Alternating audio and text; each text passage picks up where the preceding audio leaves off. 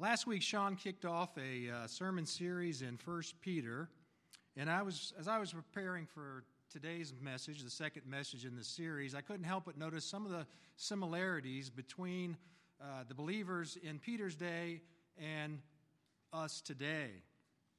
In chapter 1, beginning in verses 1 and 2, Peter addresses his letter to those who reside as aliens, scattered throughout Pontus, Galatia, Cappadocia, Asia, and Bithynia, who are chosen according to the foreknowledge of God the Father by the sanctifying work of the Spirit to obey Jesus Christ and be sprinkled with his blood. Like the believers in Peter's day, we have been chosen according to God's foreknowledge. We have been chosen to experience the life-transforming work of the Holy Spirit. We have been chosen to obey Jesus Christ, and we have been sprinkled with his blood. Or as Paul says in Hebrews 10:22, sprinkled clean from an evil conscience. Also, like the Christians in Peter's day, we have become aliens in this world. This is just thousands of believers who believe exactly like we do, trusting in Jesus Christ. Have you ever wondered why God extends his grace to us? Why God planned and orchestrated the sending, suffering, and sacrifice of our Savior?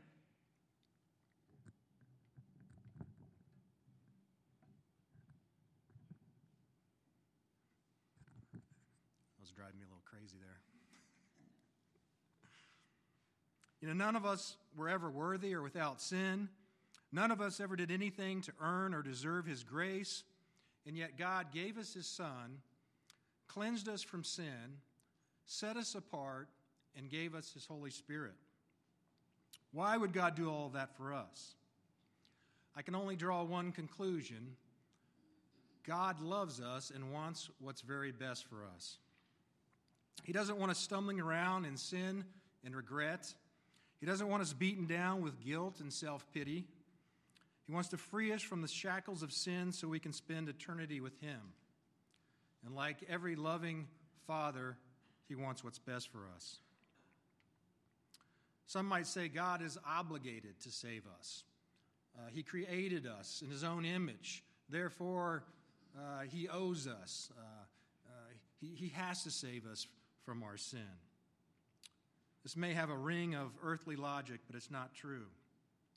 Every parent knows that in order for a child to grow, they have to learn to accept responsibility.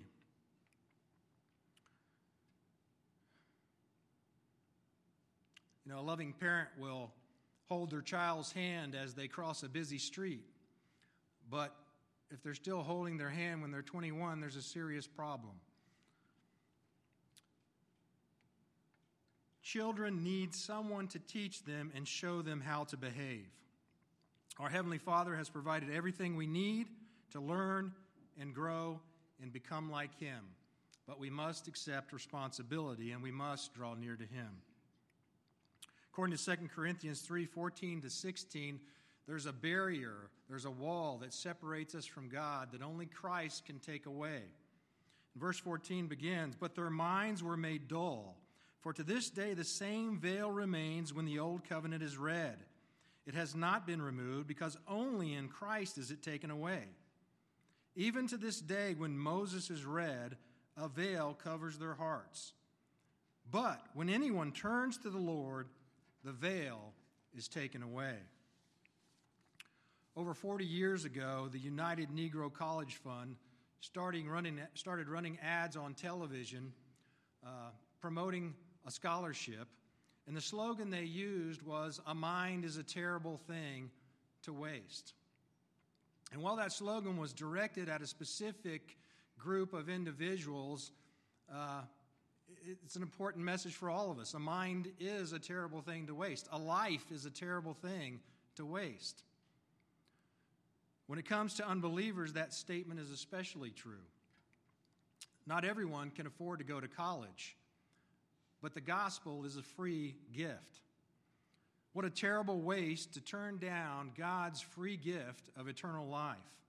What a terrible waste to see so many great minds dulled and darkened because they refuse to repent and make Jesus the Lord of their life.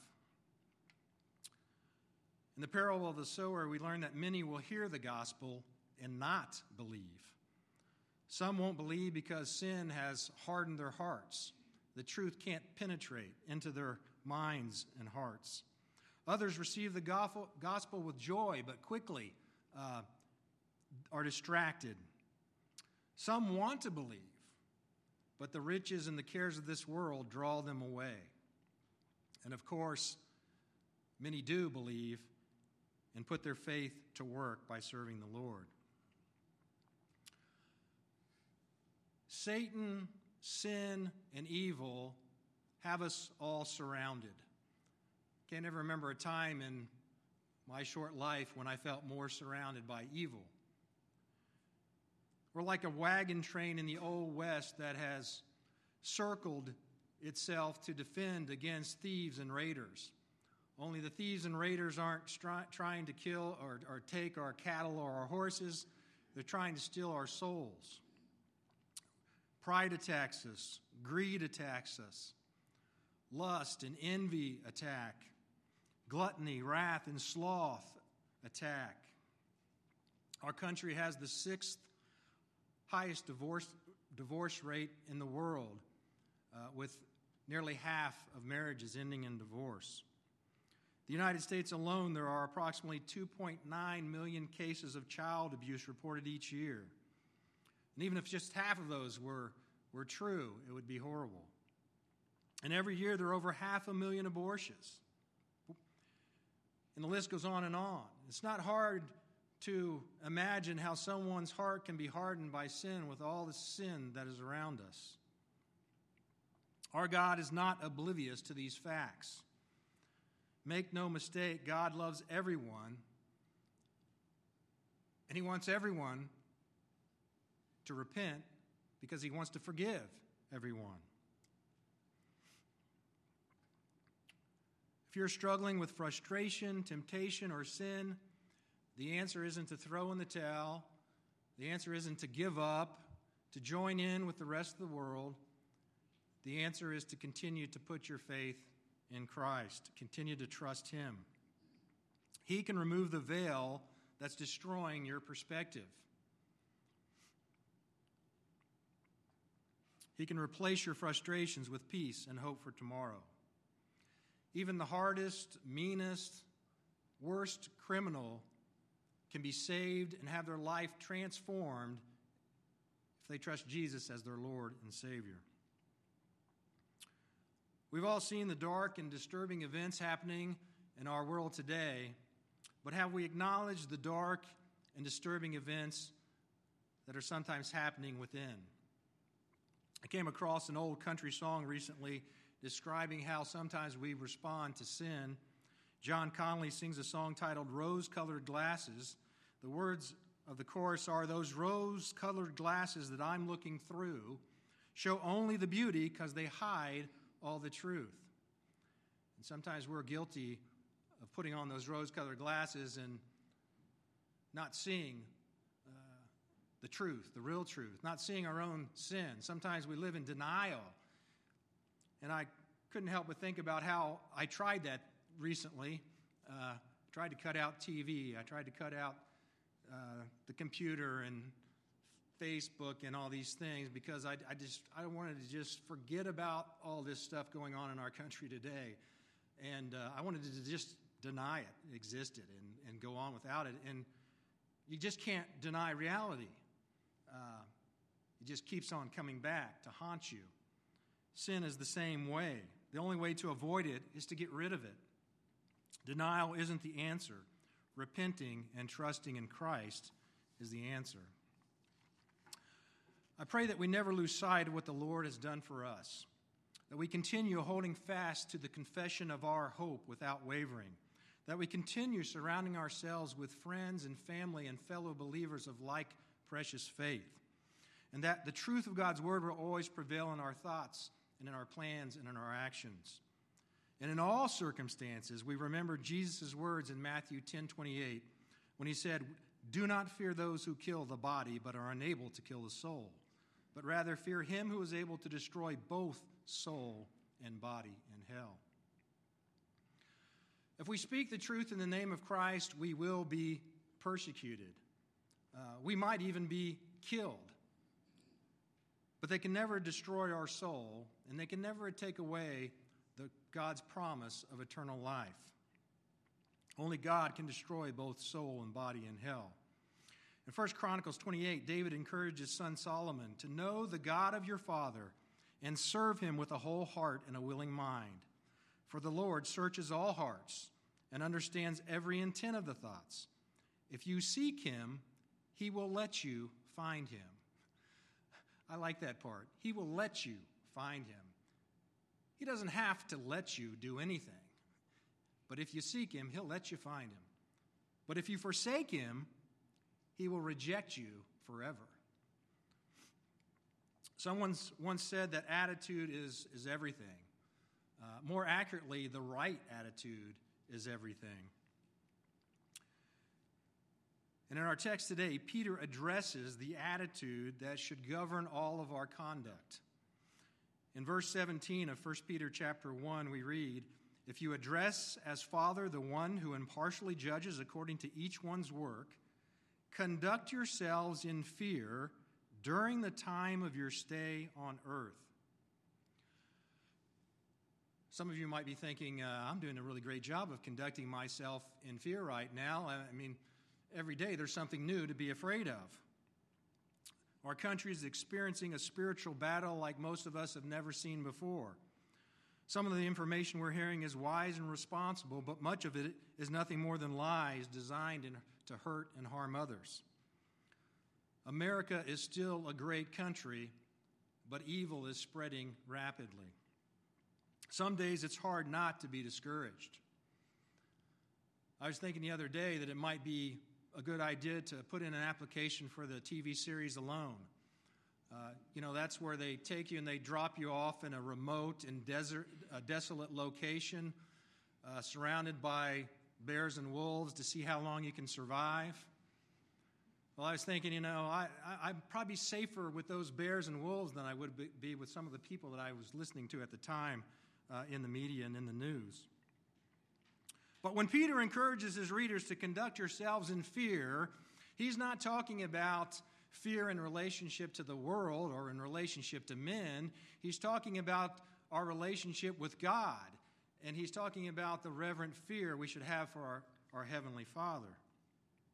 The word Peter used for fear had nothing to do with terror, but everything to do with reverence, awe, and respect for God and His Word.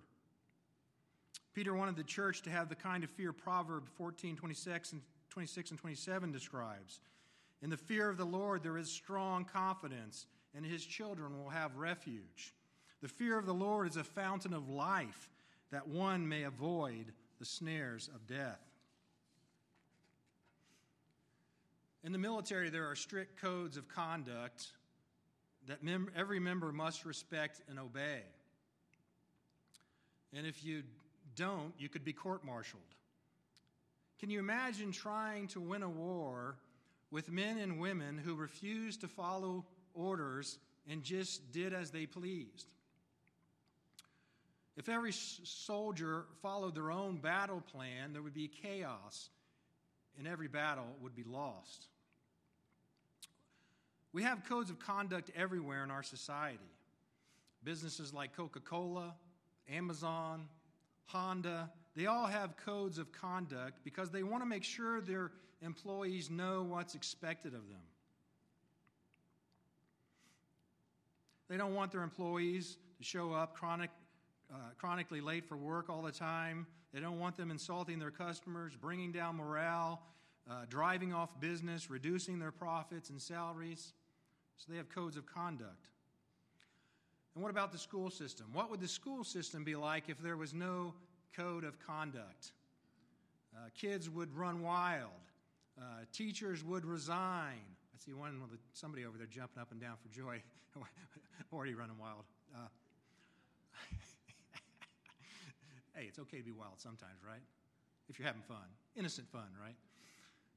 But it'd be a mess. It'd be a disaster. Parents would sue. Education would come to a complete halt. So even unbelievers, even non-Christians would recognize the importance of respecting and obeying codes of conduct. A day is coming when our Heavenly Father is going to judge each one's work. And on that day, God's code of conduct will be the only one that matters. If you have ever had an employee review where someone sat down with you and judged your work, you know that men don't always make the best judges. In most cases, the person judging will have their own biases based on their own experience or lack of experience, or based on their own education or agenda or personality. But there is no bias when God judges because he always judges impartially. God shows no favoritism. Every believer and unbeliever will be judged fairly, regardless of skin color, economic status, education, talent, or achievement. In Acts 10:35, Peter said, "In every nation, the man who fears him and does what is right is welcome to him."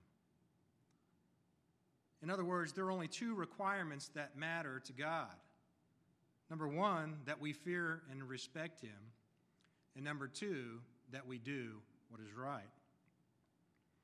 When it comes to fear, we have a choice to make. We can fear earthly enemies and adversity, or we can fear God. The person who fears God doesn't need to fear earthly enemies and adversity.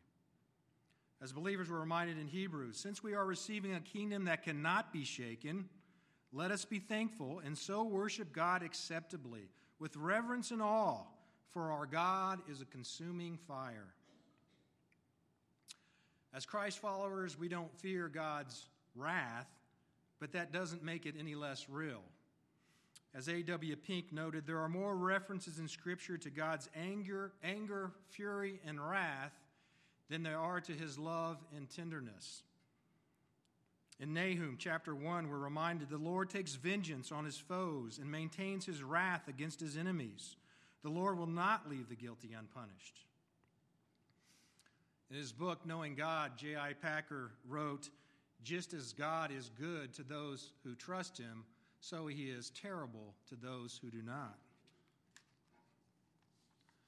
In 2 Thessalonians chapter 1, verses 8 through 10, Paul, Silas, and Timothy encouraged the church by reminding them of God's wrath. As they wrote, "He will punish those who do not know God and do not obey the gospel of our Lord Jesus. They will be punished with everlasting destruction and shut out from the presence of the Lord and from the majesty of his power on the day he comes to be glorified in his holy people and to be marveled at among all those who have believed." Everything in life has its price. As someone once wrote, "There is a price to pay if you want to make things better, a price to pay just leaving things as they are, a price for everything." If you want to be a great athlete or a top salesperson or the fastest pizza maker in the world, it takes a lot of hard work and sacrifice. The same is true in marriage. Good marriages require work and sacrifice. Life is no longer just about you once you're married. Sometimes you have to sacrifice your needs and interests for your spouse's needs and interests. Sometimes you have to forgive and forget in order to make a marriage work. Sacrifice is an important part of marriage because love requires sacrifice. Think of all the sacrifices parents make for their children to ensure their safety and to make sure that their basic needs are met. It takes a lot of work and sacrifice to raise a child. Managing a household, being a godly example, providing loving discipline and spiritual training all take time, energy, and sacrifice. I don't know how the USDA figures their numbers, but I recently read where parents today will spend between $172,000 and $233,000 raising one child from birth to the age of 17. And that doesn't include any college expenses. So between $10,000 and $14,000 a year per child. When you add up the time, the energy, and effort that goes into raising a child, the sacrifice is impressive. The fact that most parents love raising their children and wouldn't have it any other way doesn't diminish the sacrifice that's involved. Most parents gladly make those sacrifices because they have great love for their children. Could it be that our God has even more love for us? Think about the cost of our salvation, as Peter wrote in verse 18 through 21. You were not redeemed with perishable things like silver or gold from your futile way of life inherited from your forefathers, but with precious blood, as of a lamb unblemished and spotless, the blood of Christ. For he was foreknown before the foundation of the world, but has appeared in these last times for the sake of you, who through him are believers in God, who raised him from the dead and gave him glory, so that your faith and hope are in God. The cost of our salvation was the sacrifice of the sinless life of Christ. He purchased us with his own blood. In the first century, slavery was common. People became slaves as a result of war, bankruptcy. Sometimes they even sold themselves as slaves because they couldn't make a living. Sometimes parents couldn't feed their children and sold their children into slavery where at least they would get a good meal. Others were born into slavery. Most slaves could look forward, though, to freedom after a certain period of time or after they had managed to save up some money to buy their freedom. A friend or a relative could also purchase their freedom for a price. Jesus paid the ultimate price for our freedom. He suffered and died so you and I could live. He gave everything so you and I could be with God for all eternity.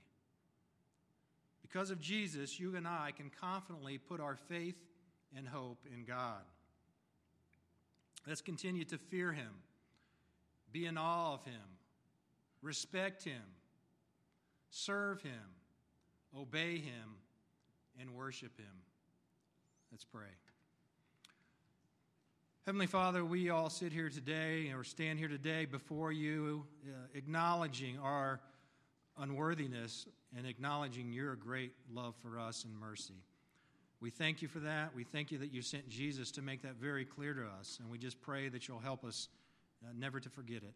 Help us in the midst of the darkest days ahead to find great courage and strength in you and to know without a doubt that you love us and you care for us and you've provided a fantastic future for us as we trust in your Son, Jesus Christ. It's in his name we pray. Amen.